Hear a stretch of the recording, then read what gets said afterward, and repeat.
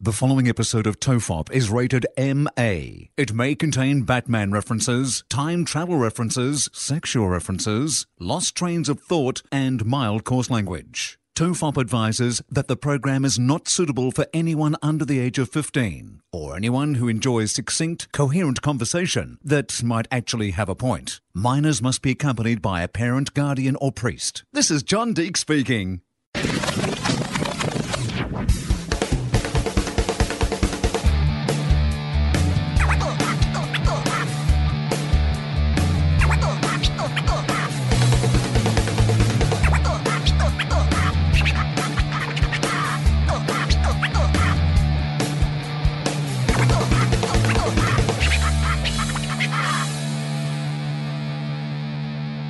Everyone relax. This is TOFOP. I'm Charlie Clausen. I'm Will Anderson. Hello, how are you? Good. How are you? Hey, look, I don't know. We've talked about Dolph Lundgren on the show before. I don't know. Have you had discussions about him on TOFOP with other guests? Like, how far into the Lundgren discussions have you gotten? Like, what have you established? Well, it's one of these things where initially Jen Kirkman and I just talked about it on the podcast without us knowing anything about him being in the area. We just happened to have a conversation one day about how much we love Dolph. And then, as if my podcast was the secret, we manifested Dolph in our lives. So I first saw him at that little health food shop that's down on the corner. He was in there as I was walking by. I wasn't going into the health food shop. Dolph, much more healthy lifestyle than I have. As healthy as I get is being on a walk past that health food shop. But I saw him there, and then he was spotted in the building that I live in. Now, and I was one of those. I had one of those spottings last year. I think when I came to visit you, I saw a tall, blonde Swedish man exiting your building. I was like, "Oh, that looks like Ivan Drago." So I was one of those people. Right. So there's been a couple of people since who've definitely seen him in the building, but I hadn't had a personal spotting of him in the building myself. So I've had no confirmation that he actually lives in the building. Up until this point, it has just been pure speculation. He might just have a friend who lives in the building. Charlie, he might do a podcast with a friend who does the podcast out of the building, and he regularly visits. In the same way as Dolph Lundgren might be looking at, Gareth Reynolds and going, "Oh my God, Gareth Reynolds from the Dollop lives in this apartment block." Well, I was using you've got a very complicated security intercom system.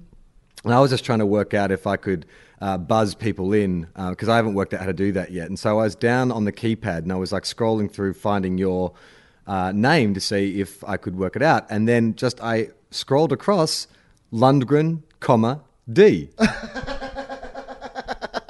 Now, I was so excited. I had to take a photo of it. And part of me was like, oh, maybe I should post this. And then is that creepy? Is posting someone's name on a keypad creepy? Well, particularly Dolph Lundgren's name, because there'd be some other people that you're like, you know what, I reckon, but you don't want Ivan Drago being mad and coming after you. But here's the thing, right? So if this is a court of law and we were trying to prove that Dolph Lundgren lives in this building, we have Lundgren, D. Now, if you were a defense lawyer, couldn't you argue, well, Lundgren could be quite a common name in Sweden. This could be Dale Lundgren, David Lundgren coming to visit. Yeah, Davo Lundgren. Oh, it's Davo Lundgren. Yeah. Famous Irish Swede comic. I mean, the Swedes are attractive people. They can breed with people from other races. Everybody wants a little bit of Swede in their life. So, look, you're absolutely right. We still don't have 100% confirmation because here's the other thing. How's Dolph Lundgren doing if he's living in a world where he's letting them put his name on the intercom of the building? I thought that Dolph would be living under an assumed name of some kind. Well, I'm so glad you brought that up because this has kept me awake for the last 3 nights. Well, I was like, geez, I wonder what level you have to get at, especially with a surname like that, which is instantly recognizable. I can't think of one other famous Lundgren or one other notable Lundgren, but I'm not from Scandinavia, so maybe there's a Nobel professor or something like that. Mike Howell, can you Google while we talk about this other famous Lundgrens? Yeah, that'd be good. But it did make me wonder, like when he signed the lease or when he bought the apartment or whatever, whatever a company runs your apartment building, did he have an opportunity to say, hey, look, there's a lot of Red Scorpion fans out there and, I don't want them, nick-knocking on my door. Do you say nick-knocking in America? No, what do they call it? Knock and run? I don't know. Well, here's the thing now. Now that we know he's in the building, does it come up when you put this thing in which apartment he's in the building, or is that like a separate thing on the function of the front door? Because I'm asking you because I have no idea. I don't know how that front door thing works either.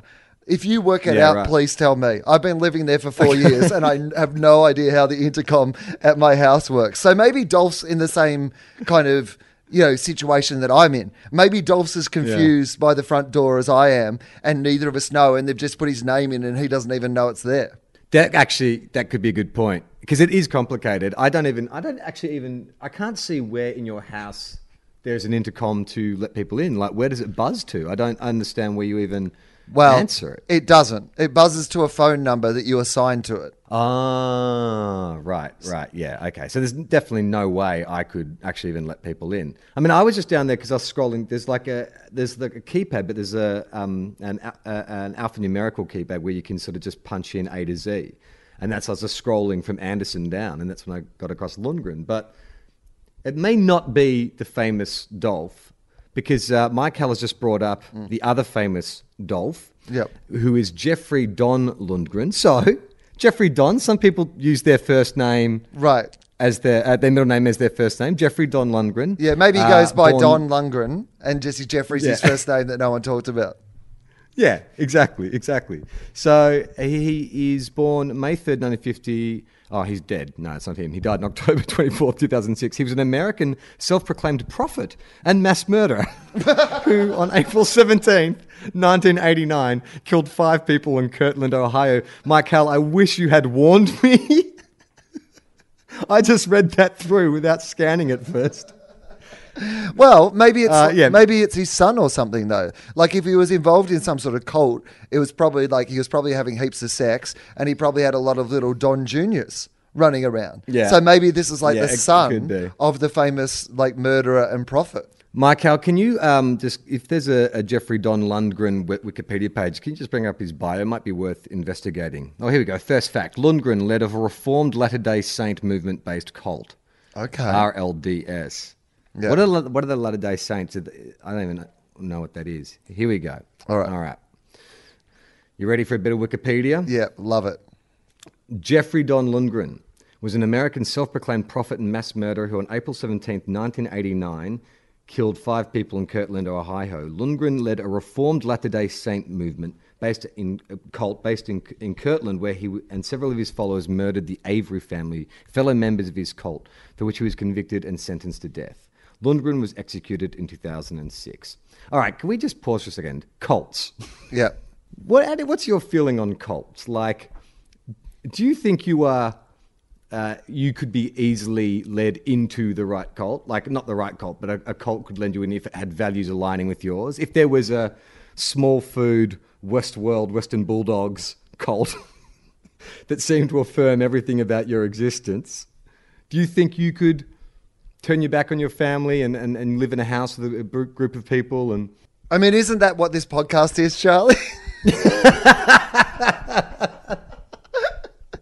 I mean, I see us as, sort of prophets, getting our things out there, forming our people who follow us and, believe in the things we do. And then one day we'll be doing a live show at the Melbourne International Comedy Festival and we'll ask everyone to kill themselves. Yeah, that's right. Everyone, so just to promote the show, which is on April 15th, everyone wear matching black tracksuits and white sneakers. We'll be handing out pills before the show. Everyone relax. Better to take them. We're going to a better place. Our recommendation is you take it before the show starts. You'll enjoy it a lot more. Well, don't you think, though, Charlie, that, I mean, if we were going to start a cult around TOFOP, for example, just say, for example, people decided, let's put it in a sort of post-apocalyptic scenario, right? All right. So Donald Trump He's got the nuclear codes. He gets angry at some, prime minister or president on Twitter and decides he's just going to set off bombs because his ego's been bruised, right? Yeah. So the world gets destroyed and only some people survive. And for whatever reason, we are two of those people, right? We survive in this world, right? But also, one of the only remaining bits of communication that survives are old episodes of our podcast. For some reason, when the internet went down, there was one big fan who had recorded them all onto tape recordings. And so it was the only remaining entertainment, and it was passed around. And over the years, people stopped listening to it as entertainment, but started listening to it for the sort of moral guidance in between. And unbeknownst to us, because we're lost in Australia, no communication with anyone, there's become this everyone relax cult, much like sort of Bill and Ted's Excellent Adventure, I'm guessing, right? Yeah. Where we have become the key to future salvation. Yeah, so scientists of the future arrive in this wasteland that has been destroyed by nuclear war, and they find this kind of modern primitive tribe. Oh, better. And inside the kind of caves of the fallen cities where they've made their homes, there are paintings on the walls of with the words "everyone relax." These portraits of Gary Busey and Dolph Lundgren. Perfect replications of James Fosdyke's work, who unfortunately died in the nuclear accident. But ironically became more popular, and his paintings became invaluable as a result. Right. Yeah, I could see that, the cult of TOFOP. But I always wonder with those, at every point when you hear these cult stories, and we haven't got further into the Lundgren one, but there is some point where the dude wants to have sex with all the women. Right. Or, the dude wants to kind of kill someone or have someone killed. It's like, okay, so I understand that, a charismatic individual can get you to a certain point. But, how does the line keep shifting where you're like, okay, well, we'll go with that. And then before you know it, you're involved in a bloodbath. Well, I would think gradually. I would like to use another analogy. You could be a person who just likes riding Harley Davidson motorbikes or whatever, like proper motorbikes. And to do that and to do it with other enthusiasts, you might ride with a group of guys who are in a more organized bikie club, right? And there might be an arm of that bikie club that is more like a bikie gang, that is doing illegal activities. But to be honest, you can kind of be involved in riding with them and doing those sort of things and not be involved in the illegal arm. But of course, you're going to be at some parties and whatever where you're mixing with those guys who are doing the illegal things, and they seem to be having a better time. So I don't think you come into the cult and have to start fucking on the first day or killing on the first day. No. It's like a swingers party. Come along the first time, grab a towel, eat some snacks, see if you fit in. But you might just the people who are fucking and killing. I guess it's that thing of where it's kind of like, you see a movie with vampires and you're like, well, do all the characters in this film, have they never seen a vampire film? So it's like, do all these people who enter a cult, have they never heard of a cult before? So when, your leader is saying to you, hey, the god from the seventh planet of Olala is coming next week, and it's really important that I impregnate all your wives, so just get them to line up. Don't you go, oh, that's weird. I mean, I went to the same high school and read the same books as my friends. I know who Charles Manson is. I've heard of cults. Don't you have some moment of going, oh, that sounds awfully cultish? Hey, Charlie, remember when you went to that high school that was based on the idea that a virgin gave birth and a bush talked to a guy, and yet billions of people throughout history have believed in it? People believe in ridiculous shit. A cult is just a smaller version, you know what a cult is? A cult's a pop-up religion. Yeah, but I would argue that in sort of larger religions like that, there's more hypocrisy. There's people who claim to be Christian who live very unchristian lives. You know what I mean? That's what I would say about the school I went to is sure, it was a Jesuit school and Catholic school and stuff, but some of the fathers of the guys I went to school with ran companies that were involved in very non-Christian activities. So I think cults are different and they have greater control over their believers, right? No, I think that if you get closest to the core of any belief system, it becomes a cult. In the same way as the cheer squad for your AFL team are technically the people who love AFL the most, but They're not normal AFL fans. They're a cult. They're just a different cult, you know. Their cult involves making a banner out of crepe paper and getting way too into footy on the weekend and maybe putting on some face paint and wearing ridiculous clothes. But it's still some version. And cosplay's the same thing. You know, there's people who love Star Trek as the TV show, and then there's people who, you know, change their body and their face and stuff so they can look like characters from Star Trek. I mean, all these things are some version of the same thing, I think. If you're so close and so into something, it eventually becomes cult-like in its behavior. I mean, there'd be those people. Right. Don't you think if those people, if like, who's the dude who played Spock? What's his name? The famous actor? Leonard Nimoy. Leonard Nimoy. If Leonard Nimoy had come out and asked a few Trekkies to kill someone, you know what I mean? He could have convinced, like, I reckon he could convince 500 Trekkies to kill someone. Well, actually, I mean, you know, that's what I guess you're sort of seeing at the moment with that Milo dude and you know, the kind of the fans of his. There is a kind of element of whipping people into a frenzy to attack someone online or whatever. Like there are, that's what I guess, you know, like a shock jock does or, you know, talkback radio host or something, is that they put an idea out there that they get into an echo chamber and they get that echo chamber worked into a frenzy until that energy is directed in a certain direction. Well, I was just reading about this with the internet. Like, this is kind of thematic to some stuff I'm working on for my new stand-up show. And I was reading about, you know, this idea. In fact, I was watching a TED talk from this guy who was talking about, we talk about the internet as being one thing. But the internet is now at a point in its evolution where your internet and my internet are completely different, even though we're friends and we look up the same sorts of things and whatever. If we Google 2 articles now, we will not get the same Google search results because Google... Really? Right, yeah? And Right. the reason is that Google has an algorithm that is essentially watching and listening. So eventually you get fed more and more information that suits the things that you are interested in. So rather than so if we Google AFL football, they're going to lean towards things that are interesting to a Saints fan for you much more than they would, you know, to me. And that then carries itself out in millions of little decisions we make on the internet. So we get to the point both on Facebook and on Google where we're getting our own version of the internet. And if you're interested in hearing that Hillary Clinton is crooked, you will eventually only get news articles and things that feed into the thing you already believe. Yeah, yeah.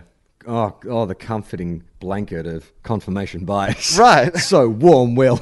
I don't so warm and comforting. It's so nice here where I don't have to hear idiot fucking opinions all the time. Because that's the thing about the confirmation bias is, like, people are going, you've got to get outside your bubble. And I do get outside my bubble. I reckon I'm a bigger consumer of opinions and entertainment than probably almost anybody else. It's my full-time thing. I try to take in information. And when you are listening to something that is people who just completely disagree with you, it's really shit to listen to. Like sometimes you can find something where they disagree with you a bit and you can have a reasonable sort of disagreement. But if they're those dickheads like Milo or Andrew Bolt or Rush Limbaugh or any of those sort of people, I can't listen to them for more than a few minutes because eventually I'm like, yeah, everything you're saying is completely wrong. And either you don't believe it and you are just saying it for the sake of being controversial or whatever, or you do believe it, but I still don't even understand how I can reach into your world and we can find some common ground. Yeah. It's funny. I've noticed a few of my friends in conversations I've had recently, their tactic, rather than reading everything, is now they read nothing. Like they find going online, reading Twitter, whatever, is too much, and they get sucked into that kind of just that den of loud voices, and so they don't watch the news. They don't go online. They try to avoid anything news related because they find it's gotten too much. They want to disconnect. Like there's this kind of regression of like I need to actually get offline, and maybe if I stay in a neutral state where I don't hear opinions of one side or the other, I can somehow pick my way through it. Right. Oh, yeah. All we have to do is burn all the books and not be educated at all, and everything will be fine. Well, it is kind of I mean, I do wonder. I was having dinner with some parents last night who were just talking about the way their kids consume information and spend time online. And when I went round to their house, they've got 2 kids under 10 who are playing basketball in the backyard. And I was sort of saying, oh, that's so funny, because often when I visit friends of mine who have kids, like, you don't see them playing. Like, you often see them, like, on the computer or playing a video game or whatever, but to actually see two kids playing. And they said, well, yeah, they've Yeah, well, you're like, hey, guys, had to- do you guys not have the NBA video game? It's so fucking cool. Why are they outside on that version 1 of the NBA game? That's shit. Yeah. You are bad parents. Get them that game. You can play against Yeah. LeBron. But they've actually had to, they said that they've had to sort of, what's the word, they've had to create like a roster of, okay, well, this is days where we can let you online and stuff. And, you can regulate like surfing the internet and stuff. And then there's other time where they want them to actually go out and have experiences and form their own opinions, not fed to them through Facebook or social media or all their friends from school, which it must just be impossible. Like, I guess we were fed a lot of misinformation ourselves just through talking to other. We didn't have the internet at the time, but I guess now there's more access to misinformation or potentially damaging information or hurtful information or anything like that, that it must be hard for a parent to, you need to obviously let your kid use the internet, but how do you regulate what they absorb? Right. Well, this is the generation where they're going to have to teach them how to use the internet properly. We've got to stop thinking about the internet as if it's not the real world. It is the real world. So you have to teach people how to deal with it. Like if you were going to a city where people tried to steal from you as much as they try to steal from you on the internet, you would warn your kids about that city, right? They'd be like, don't go down that dark alley at night in that city. You'll meet 4 Nigerian princes. They will all ask for your credit card details. They will tell you they've got $16 million, but they do not. It is a con. Yeah. Well, but how do you teach responsible internet use? I mean, I was sort of saying to someone, I thought maybe because it's such a new thing, like 20 years you'd say of kind of, this internet revolution, that maybe there's just like a biological adjustment that has to take place. We're already sort of, our brains are sort of reshaping themselves to not be able to hold on to long-term information anymore because we have things like Google Maps and all that kind of stuff. Maybe it'll plateau out and we'll find a way to incorporate it. Like maybe it's just an adjustment period. I don't know. Like I feel like all the ads I'm seeing in America at the moment, I don't know if it's the same back home, but is for all these new AI devices that are coming into play, like little assistants and stuff that you control your lights and heating and can turn on your TV and play music and all that kind of stuff. And look, I know you've been on this bandwagon a long time. Yeah. But I did get a little kind of like concerned about that. I think that's why our podcast becomes a cult, by the way, because it was obviously AI that has helped cause this apocalypse, and people are like, Anderson knew about it. Yeah, that's right. You're the prophet. Right. But it did actually make me start to go, because for the last 3 weeks, I've been here, and I've been working. Like I've actually sort of been quite isolated. I need to write, I need to audition and stuff. So it's really just been me on my own a lot of the time. And so the internet's been my friend when I've had fucking time off. Like I stayed up till 3 a.m. last night watching a bloody JLT match, because it's like, this is my little, I can have a little break. I've been working hard all day. It's my little respite. I can't go. I mean, I've seen a couple of friends, but mainly I just need to work. But the internet has been so comforting. Like it's been my little reward at the end of the day, or if I'm making lunch or something like that, just being able to sort of click around and check my Twitter and all that kind of stuff. So if this gets more sophisticated, where I have a device that I can interact with without having to stop and use a keypad or whatever, I just talk to it and it talks back to me. You know what? I won't even need you. I'll be walking around making my lunch and I'll say, hey Siri, what do you reckon about Dolph Lundgren? Well, Dolph Lundgren, let's go check Wikipedia. And then she'll tell me, it'll essentially be TOFOP. Well, you will be replaced by like Siri 4.0. But it did actually make me think, like, why would you leave? And, I heard Keanu Reeves, of all people, talking on The Nerdist, and he's made a documentary about VR. They're talking about The Matrix, which led to this discussion about talking about VR.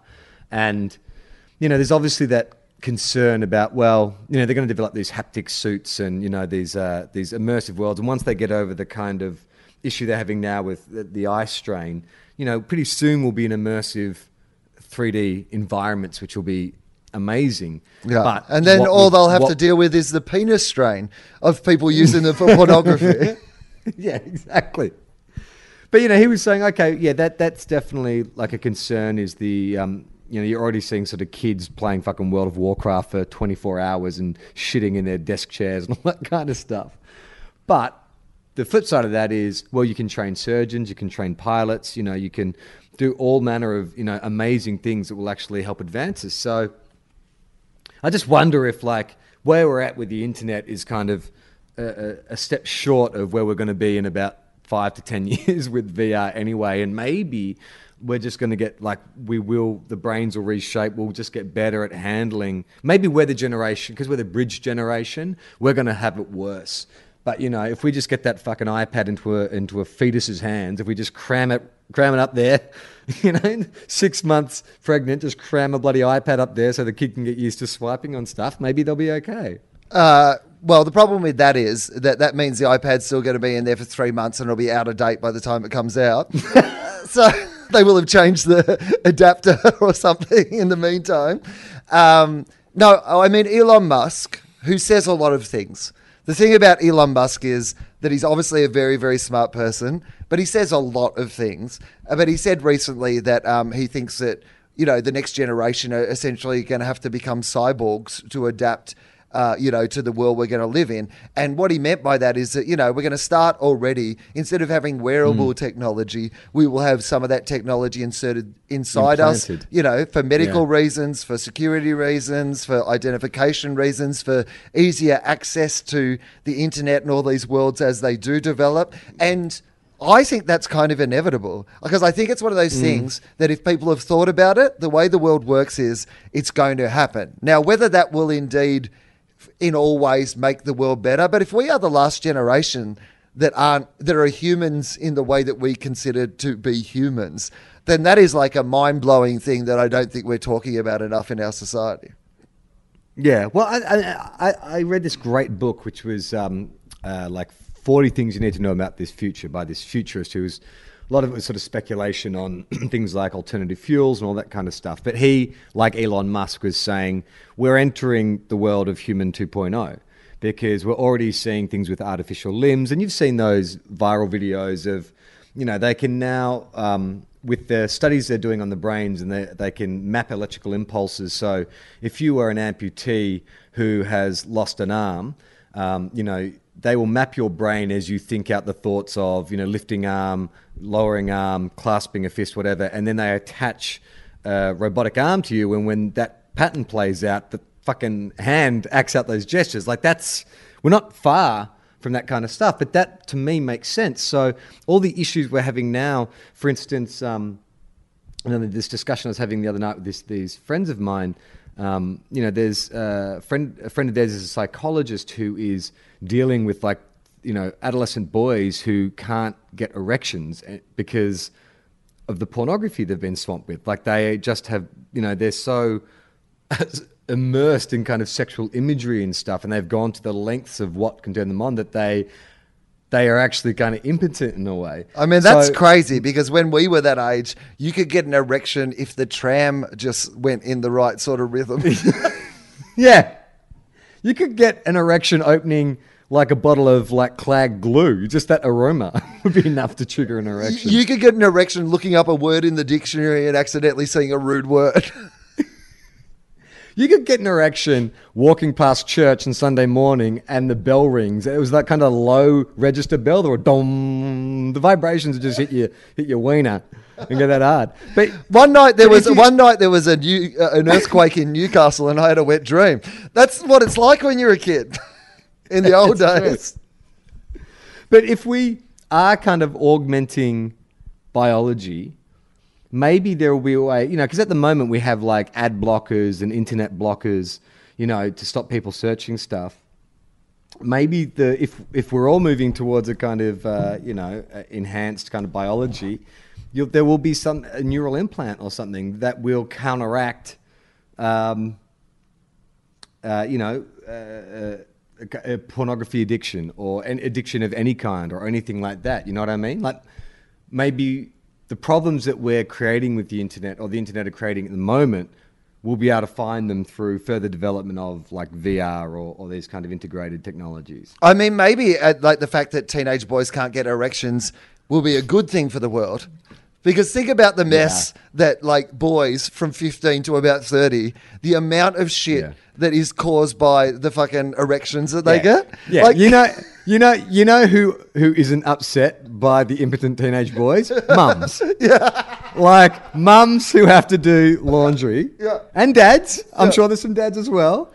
Any parent who has to bloody go into their son's bedroom and pick up his laundry, and you know when you open that t-shirt and it cracks open like a Dead Sea Scroll. Well, maybe that's what it'll be. They'll go to the next like climate summit, you know, one of those UN climate summits, and the scientists will all come in and be like, "Hey guys, I mean, this is pretty weird, but it turns out that since the mothers having to wash the jizz-soaked socks, we fixed climate change. It's just evened out. It was that much of an issue." Yeah, but Will, you know who's fucking would be upset about this would be the manufacturers of tissue paper. Right, that's true. They're devastated. Like they're seeing their profits go through the floor. Kleenex are almost fucking... Kleenex are on their knees. There'd be people in the Amazon going, "We've got too many trees now.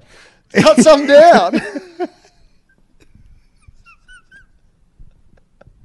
A friend of mine once described a story to me of when he was a teenager and his mum was folding laundry, and he watched as she picked up his favourite mop-up T-shirt that he had, and she sort of picked it up and she was like, "Oh," and she held it up to the light, and against the light was this gigantic, he said, like, it looked like a continent stain on his shirt. And his mum was there like going, "What happened here? Did you...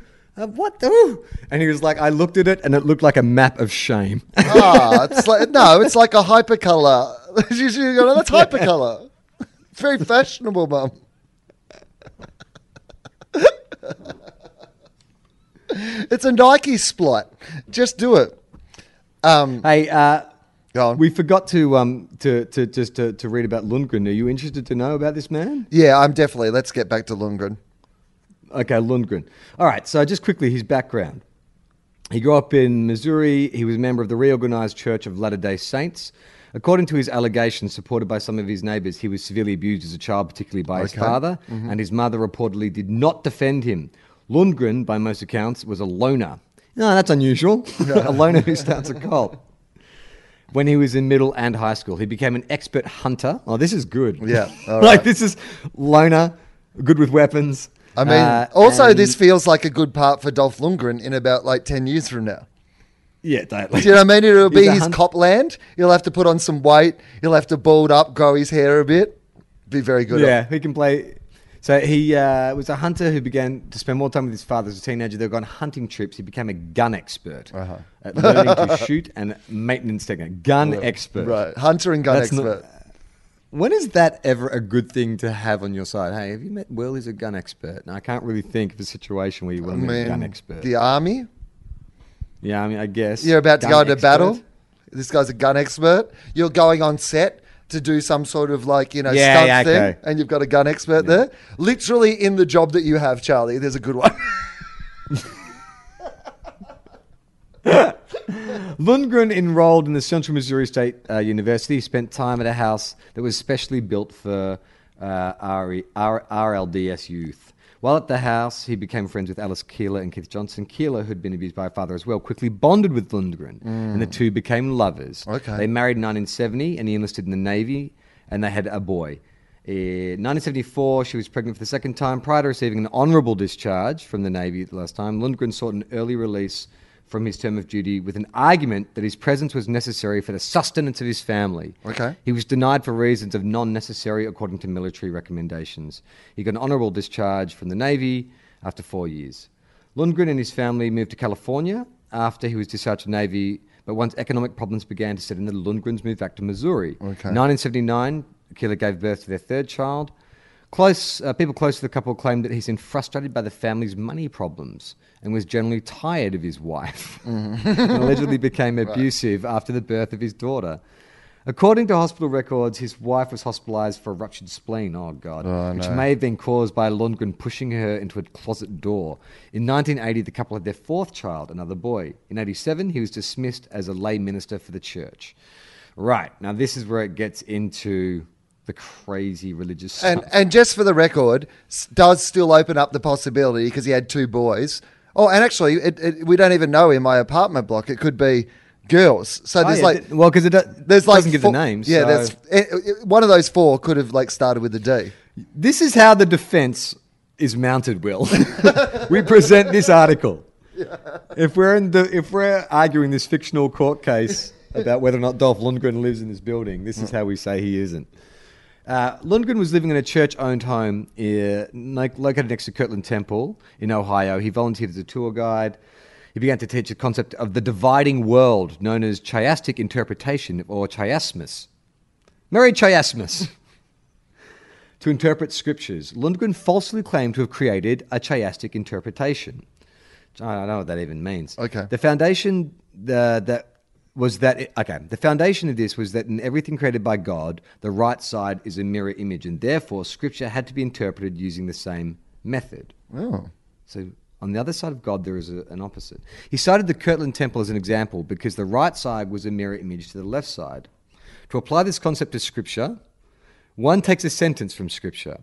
If the sentences before and after are consistent, the center sentence is the truth. When the sentences before and after conflict, the center sentence is a lie. Does that make any sense to you? Yeah, okay. Or does that sound like the words of a cult leader? So if you understand this, by the way, you are potentially a cult leader. If the sentence in the middle is something like "Thou shalt not kill," right? Yeah. But the sentence beforehand or the sentence afterwards are not about that. So the first sentence is like, "I like ice cream. Thou shalt not kill. Bees make honey." Right? Yeah. And if the two aren't related to "Thou shalt not kill," then you're like, "Oh no, well, I can kill people."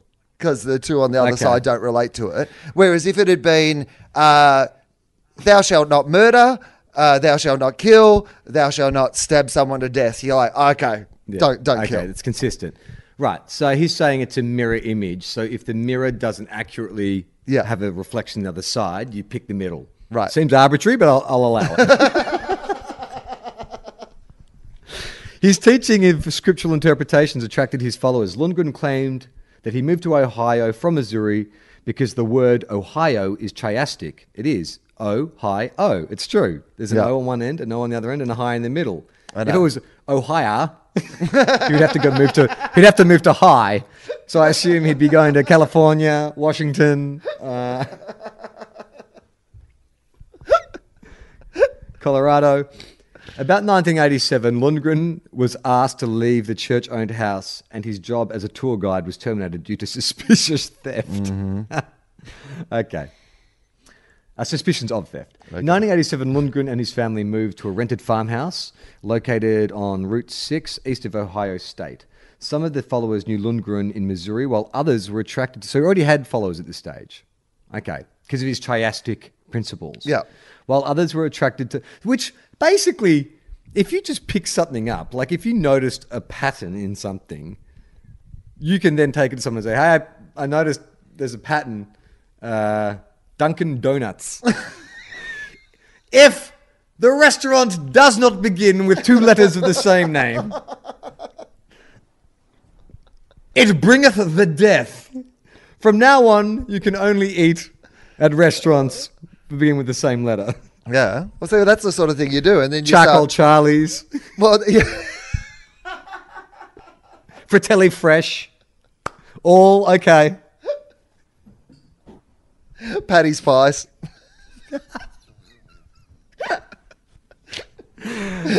But not Pie Face. You're fucking going straight to hell with Pie Face. And you can only have one M&M.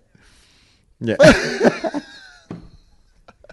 Some of his followers knew Lundgren from Missouri, while others were attracted when they were exposed to his teachings when he was working at a Kirtland Temple tour guide. At that time, some followers started to move into his home. He's got 4 kids. That sounds inconvenient. Those who moved into the house were Kevin Curry, Richard Brand, Greg Winship, Sharon Bluntschli, Daniel Kraft, and Debbie Alvarez. Roland and Susan Luff, Dennis and Tonya Patrick, and Dennis and Cheryl Avery maintained their own residences. I wonder if do you reckon that's all his followers? I mean, it doesn't seem a lot though, does it? Because it's so specific. Like if he had like, Brian Jonestown numbers, they couldn't individualize them, but they have. So it makes me think that's it. He's got a cult of around about 12 people. Like Jesus. There were others whose names were not made public because they were not significant to the criminal investigation. Conspiracy to deprive civil rights, the Kirtland Temple takeover, and multiple homicides of the Avery family. While Lundgren was living at the farmhouse, his teachings continued, and he began to practice the methods of mind control, which were consistent with Robert Lifton's criteria for mind control. Okay. For example, the cult members were forbidden to talk amongst themselves. Doing so was a sin. I think every fucking dad in Australia is a cult leader. Yeah. Shut up! Don't say what. I want to hear another word out of you. Here are my cult instructions. Sunday. Go to your room. Shut up in the back or we'll turn this car around. I'll make you walk. I will make you walk. And you do not want me to get the wooden spoon. So to talk amongst each other was a sin. It was called murmuring. Also, wasn't that the name of a Fleetwood Mac album? He would eavesdrop on cult members to cause them to believe he could read their minds. I love that. On April 23rd, 1988, a neighbour told Kirtland police officer Ron Andolsek, could be like one of your pseudonyms, that she suspected that a cult was living at a farmhouse, that Lundgren's son warned the neighbour's children that on May 15th, the earth would open up and demons would emerge. Ah, there you go. See, that's a thing. Every cult leader needs an apocalyptic scenario because otherwise, like in screenwriting, they talk about having high stakes, right? Like you need to have the audience rooting for something. So if you're a cult leader, you need high stakes. And nothing is more high stakes than the world's about to explode. It's about to open up and release demons. There's a comet about to strike the earth. I better sleep with your wives. What? Oh, nothing. Just the earth is going to open up with demons. I want to sleep with your wife. Again, I feel like... Sorry. Nothing. No, I'm just saying that we should prepare, purify ourselves, and if I could fuck your wives, that would also... Sorry. Hang on. Still again. Just... Before I remember, I'm with you on the demons, and we should be prepared. But you keep saying something after that. No. I'm controlling your mind. No, I totally saw you. I saw you say that. You just put your hands over your mouth and whispered in my ear. No, you want me to let you fuck your wife? No, okay. Now I get what's going on. This is a cult, right? This is a cult. I should have picked it up when you said the earth was going to open up and demons are going to come out. So my fault. I'm an idiot. On April 28th, 1988, a former cult member referred by the FBI called Kirtland police and reported the cult's conspiracy to take over the Kirtland Temple to Chief Dennis T. Yarbrough. Yarbrough did not believe the informant's information. Oh, that's fucking great. How Chief Wiggum is that? Oh yeah, there's a cult. There's a cult on your property. And I'm Tom Cruise.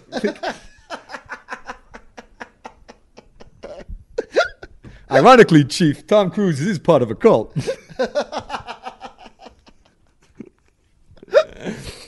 How can you just not believe the informant's information? Like, don't you have to investigate? Like, if someone called you and said, "Hey, there's a group of people living at a farm. They're scaring my kids. They're telling us the world's going to end and demons are going to pop out." I guess you wouldn't. And now that I say it out loud, I agree with right. I think police station chief. I think if you work at a police station, you get lots of loonies. It's like why they don't like sort of, doing a mid-dawn shift on the radio. Right. It is, though, around the full moon and stuff. But also when they're doing, like, if someone gets murdered or goes missing or whatever and they have a hotline, you read about the fact that, like, they get, like, hundreds of calls and most of them are from people, saying something kind of mildly crazy or weird or, completely inappropriate. So I guess that you would. And so I guess they have to make that call. But secondly, cops don't fucking investigate anything anymore. Like, I heard about Nero. Oh shit! Look out! Not only is Ice-T and body count back, fucking Will Anderson's about to drop hard on the police. Go on, take it out in the popo, man. I want to hear this. Straight out of Canberra. Nerily Meadows, who you might know, she's an AFL reporter, and she had her car rear-ended on the way home from a game the other night in the tunnel in Melbourne, and she took it to the cops, and they wouldn't even investigate it because they couldn't find they couldn't get the camera footage, and they're just like, well, we can't do anything about it. And you're like, when we had our car stolen, cops were fucking useless. Like, they literally did not give a shit that our car was stolen. And it was like, it was a valuable car, but more importantly, it was, it was personal to us, and someone fucking took it, and they were like, well, have you got insurance? Because that's essentially as much as we're going to do for you. Like, so yeah, fuck the police. When Lundgren left, Yarbrough said that he knew... Oh, hang on. Oh, sorry, I've skipped a bit. Okay. Skipped a bit. Yep. Yarbrough did not believe the informant's information, and on May 2nd, 1988, Yarbrough confronted Lundgren at the Kirtland police station. So he didn't believe it, but he brought him in anyway. So he's doing his job. Yeah. When Lundgren left, Yarbrough said that he neutralised this situation by warning Lundgren that there were complaints about gunfire on Lundgren's property. Okay, so he's come in, giving him a warning about the guns. Yeah, okay. So you know what? I think that's fair. Yeah. Because it doesn't say the specificity of what was complained about. It just said someone called and said that, they're doing weird shit on your property. So he's done the right thing. He's called him in. He said, stop firing your guns. In the words of Jimmy Barnes, lay down your guns and surrender. I mean, I imagine that the chief of police got bored when they were trying to explain what the cult was. And they were like, well, you know how, like, a mirror. So if there's a sentence in the middle, it only makes sense if and he's like, these guys are fucking idiots. That can't be a real thing. Lundgren went back to his followers and told them, hang on. Yarbrough said and told them that the planned May 3rd Kirtland Temple takeover was off because he had spoken to a higher power. Yeah, that higher power's name was Chief Dennis T. Yarbrough, you bloody pussy. The Kirtland police initiated surveillance of Lundgren's residence and church-owned properties. In September 1988, a second informant came forward. Officer Andolsek. Oh fuck! I can't read. Andolsek. Officer Andolsek cultivated the informant and made contact with the ATF and the FBI. The FBI initiated domestic terrorism investigation. On October 10th, 1988, the day Lundgren was excommunicated from the RLDS church, there was a thunderstorm at the south end of Kirtland. When the sun emerged, a rainbow appeared to the east.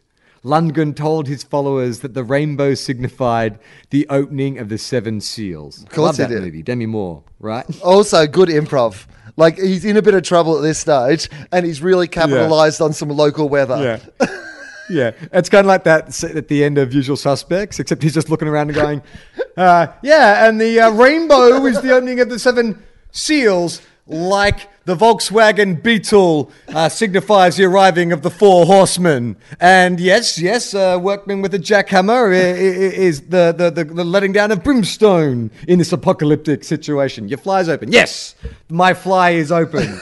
The doors of hell are about to open as well. And yes, the penis of demonology has emerged. I want to fuck your wife. Yeah.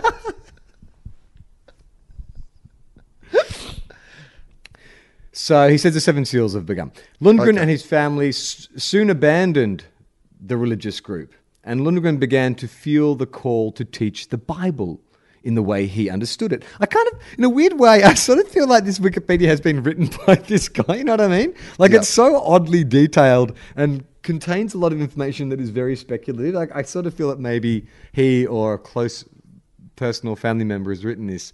He formed his own sect soon after. Membership never exceeded more than 20. Good. You know what? Small business owner. Right, yeah. Keep the overheads low. Keep it small, keep it local. If you're going to start, like if you're going to be the only survivors after a worldwide apocalypse, 20 seems ample, right? That's heaps. You can play 9-a-side, AFL 9s. Right. That's 9 wives you can try to fuck. There were some of the most conservative members of the RLDS Church who believed that God communicated through regular revelations, although some members admitted that they claimed to have revelations even when they did not. All right. So how do you evaluate which were the real revelations and which were the fake revelations? I mean, it feels like one of those things that you're really drawing a line on things that both don't exist.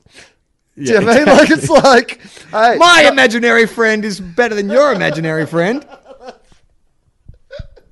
It's like me arguing that my dream last night was better than your dream last night. The Conservatives were also opposed to more liberal rights for women. That's unusual. Yeah, for a cult. This was during a rift. This was during a rift with the more liberal members of the church. Oh, I love it. Even in a cult of 20, there's fucking blue and red. Alice Lundgren often acted as a cheerleader to Jeffrey Lundgren. She had claimed she once had a revelation that she would meet an important member of the RDLS church, and later concluded to this alleged revelation that this alleged revelation referred to Jerry. How convenient. Jeffrey, her husband. Lundgren began to offer Bible study services in his home. Lundgren would dominate the services himself, and he would intimidate anyone who did not agree with him. He would later encourage others to intimidate those who disagreed as well. I feel like if this is like he's really getting his groove of being a cult guy now. Right. You know what I mean? Yeah. He's had a few like misfires and shit, but now he's like, I know what to do now. If I really want to fuck their wives, right. I've really got to start intimidating them and get others to intimidate for me. Then I can fuck their wives. He sought to convince his congregation that he was God's last prophet.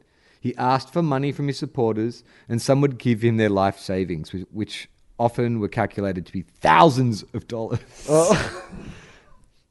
It's not, I mean, if that's your big business plan. Ripping off pensioners 20 people? For their fucking savings. Yeah. 20 people. Like, maybe if you're talking like, cult of like 30,000, right. You're doing, well, that's what we're trying to do with TOFOP and Patreon, I guess. You could Patreon a cult these days, easily. You offer the right rewards, $100, you actually get to sit up the front of the spaceship.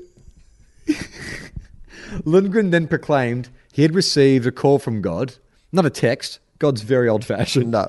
He'd received a call from God to move to Kirtland, Ohio. According to Lundgren, he was told by God that he and his supporters would soon witness the second coming of Christ if they moved to Kirtland. I love it. Don't you love Jesus is up there going, oh my God, are you really going to drag me into this? Like, fine, start your own cult. I did as well. It was fine. Everyone should do it, but don't bring me into your dumb cult.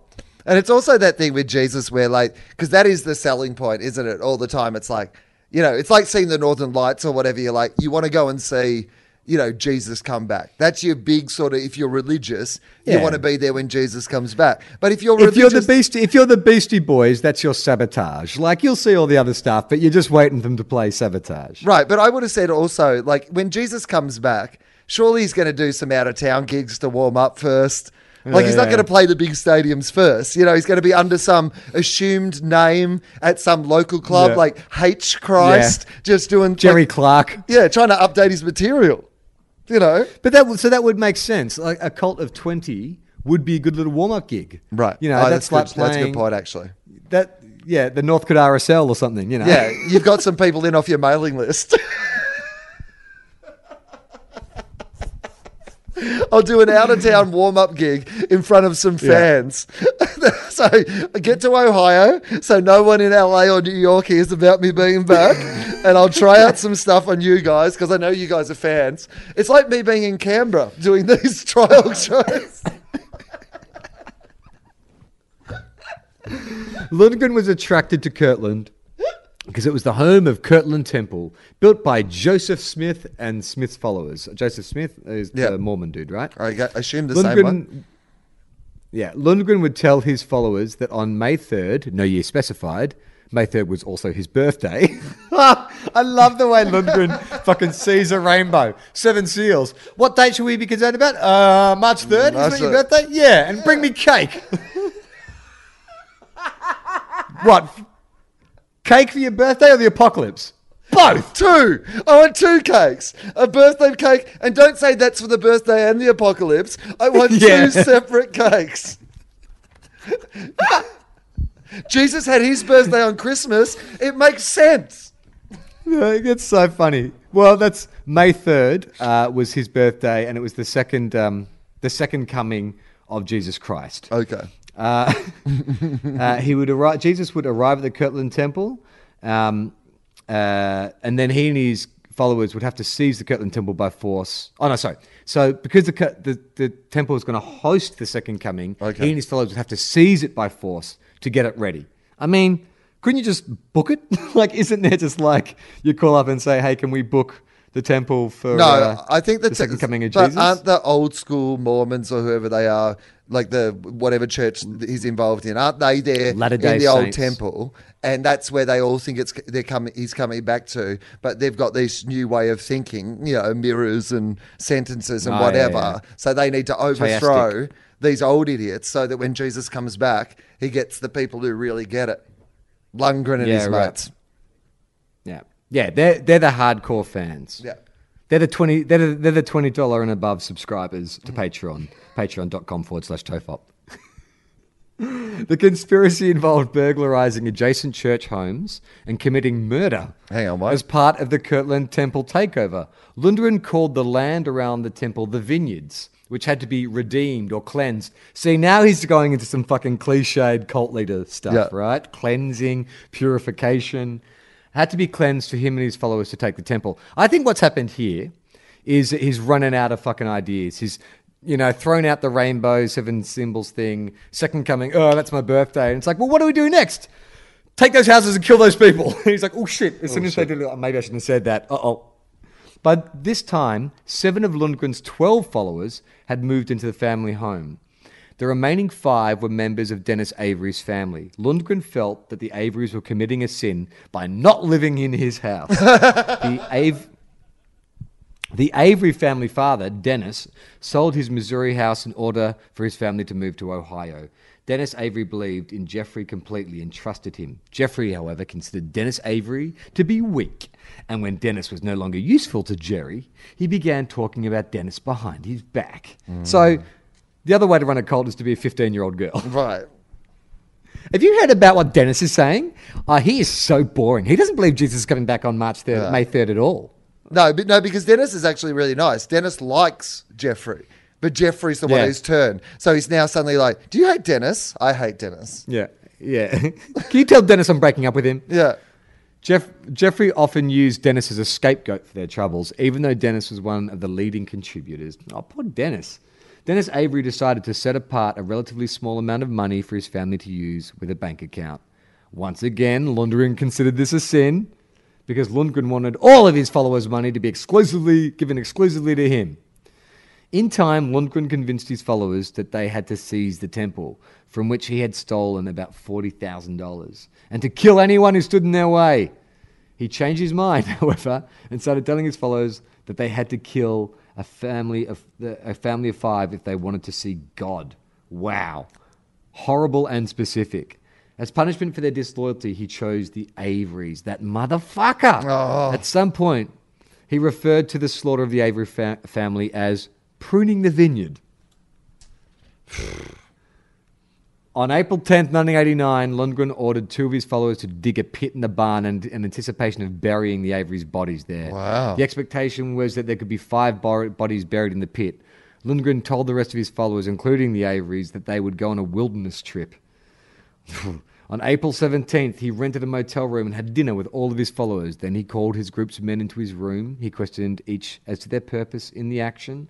All the men assured Lundgren that they were with him in the sacrifice. Holy shit. Oh, no. Cut to Dennis Avery, just like whistling a tune, hands in his pockets, doesn't know what the fuck's going to happen. Dennis is like, this has been really great, Jeffrey. Thanks for inviting us all out to dinner. Oh, can you imagine that? Do you think, if at some point at the dinner, like Dennis like clinked his glass, was like, I just want to make a little speech. Just want to thank Jeffrey for being the best cult leader out there. Look, Jeffrey, I've been friends with a lot of guys, but you are the best. I look at you, and I look at you as a guy who I totally believe would never conspire to have me brutally murdered by a group of people. I love you, mate. I'm going to love you forever. According to the followers' admissions, Lundgren later went inside the barn with a church member named Ron Luff, luring Dennis Avery into place where the other men awaited by asking him for help with equipment for the camping trip. Luff attempted to render Avery unconscious with a stun gun, but due to a malfunction, a stun bullet struck Avery but did not knock him out. Look, I don't know what the next paragraph is going to be, so I don't want to laugh. I mean, it's worse. it's going to be but terrible. That's pretty funny. Spoilers, it's going to be terrible, but that's funny. Avery was then gagged and dragged to the place where Lundgren awaited. Mm-hmm. He was shot twice in the back, dying almost instantly. Yeah. To mask the sound of the gun, a chainsaw was left running. Because nothing sounds more soothing than the sound of a fucking chainsaw going in the middle of the night. All right, nothing sus. Just somebody chainsawing in the barn for no real reason. Luff then told Avery's wife, Cheryl, that her husband needed help. Oh, so they're just going to go for the fucking same bloody ploy. One by one, though. She was gagged. It's a smart plan. No stun gun, I imagine, this time. She was gagged like her husband, but also duct tape put over her eyes and dragged to Lundgren. She was shot 3 times. Twice in the breasts and 1 in the abdomen. Yeah. Her body lay next to her husband's. The Avery's 15-year-old daughter, Trina, was shot twice in the head. The first shot missed, but the second killed her instantly. 13-year-old Becky Avery was shot twice and left to die, while 6-year-old Karen Avery was shot in the chest and head. Oh, my God. I haven't got to the end. I hope he gets electrocuted. The barn where the incident took place was demolished in 2007. Arrest and conviction. The day after the murders, officers coincidentally came to Lundgren's farm to talk to him. After this encounter, he became paranoid about being caught, and with the rest of his cult, he left Ohio, moved to West Virginia. As months went by, nothing happened. Lundgren became disillusioned, and he and his family moved to California, abandoning the rest of the surviving cult members in West Virginia. I mean, seriously, this is the point. Like, how insane is this guy if he was sane enough to get paranoid, to move, and then abandon his fellow? Like, he can't plead insanity, right? Like, I don't think he believed in any of this shit. Like, he wasn't insane. Because if you are fully committed to this idea of the second coming and I've been anointed by God and shit, are you really going to care about the authorities coming to get you? No. You're going to just fucking sit there and take your medicine. But he knew. 9 months after the killings on January 3rd. I mean, that's a pretty fair point, isn't it? It's not like you're going to go, oh, no, we need to do this so that God will honor us, but I don't want to get in trouble with the cops. Yeah. You know what I mean? Like, your argument is immediately invalid. Right. 9 months after the killings, January 1990, a tip from an informant led the police back to the long-abandoned farm, uncovering 5 bodies of the Avery family. The Lundgrens became fugitives. Media attention increased, and police began to track the cult members, with the FBI joining the manhunt. Eventually, Lundgren's followers, who he had abandoned back east, were found. They helped catch him and his family. 13 of Lundgren's sect were arrested early in 1990, including Lundgren and his wife. He was given the death penalty. His wife received 5 life sentences, 140 years for conspiracy, complicity, and kidnapping, while their son... Oh, and this is where it all comes full circle. Guess what the son's name is? Damon. You live near Damon Lundgren.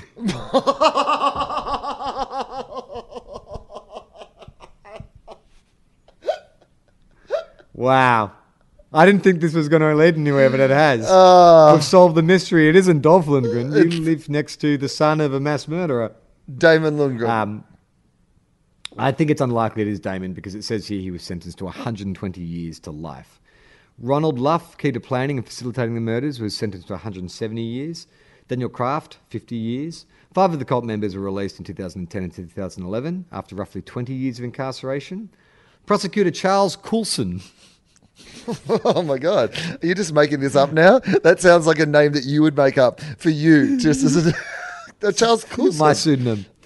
Charlie Coulson, confirmed that the original plea agreements meant that the 5 were to be eligible for release at the earliest possible time. But Ohio State Parole Board had repeatedly denied earlier requests for Richard Brand and Greg Winship, as well as Sharon Blatchley and Debbie Olivares and Susan Luff, all serving 7 to 25 years.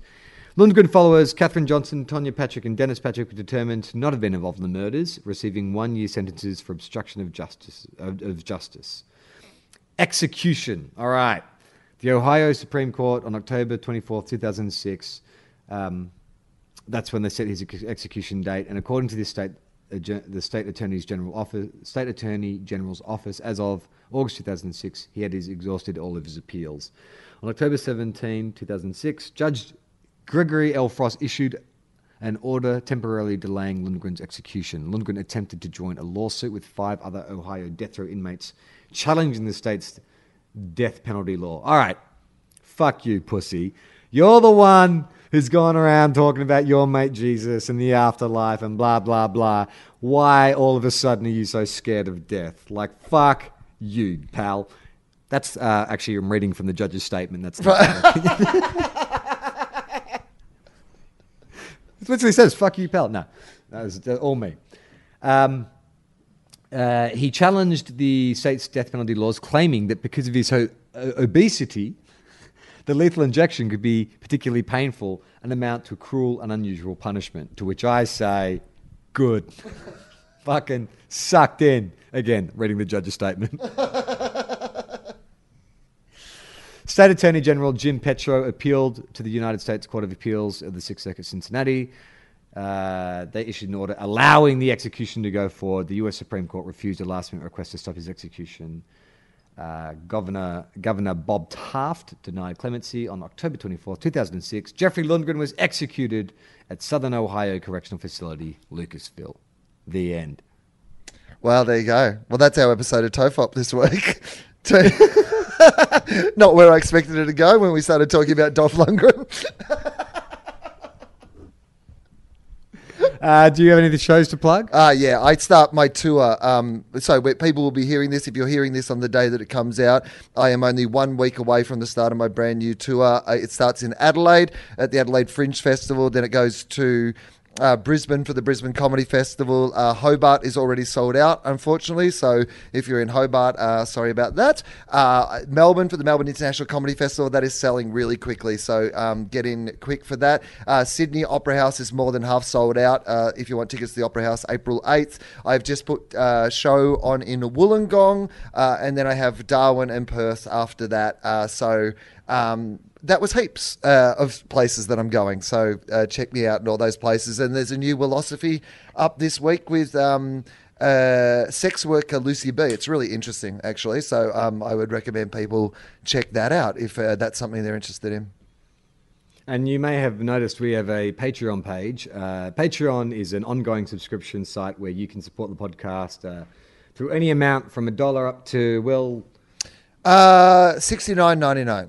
Yeah, that seems like a good ceiling. I think that's like, I'd feel a bit bad people supporting. I think we have one $100 subscriber. Someone who's like paying us $100 a month. Yeah.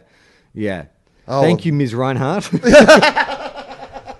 I didn't think TOFOP would be your speed, but I'm glad to have your support. What we'd like you to give us is your entire life savings. Because the podcopolypse is anyway. One reason to be part of to get on Patreon, apart from James Fosdyke's amazing work and access to the ebook of our 100th episode and a bunch of other really great things, is our upcoming live show at Melbourne Comedy Festival. You join at a certain level. I think it's $10 or $15. You will get first notification for tickets. So here's a suggestion. Maybe you're only interested in seeing us live. Well, if you sign up for Patreon at the top tier, when we release the tickets, you'll get advance notice, and then jump down to whatever level you want. And that's the beauty of Patreon, is whatever your situation is, you can support us a certain level, and then if you need to drop it down for whatever reason, that's fine.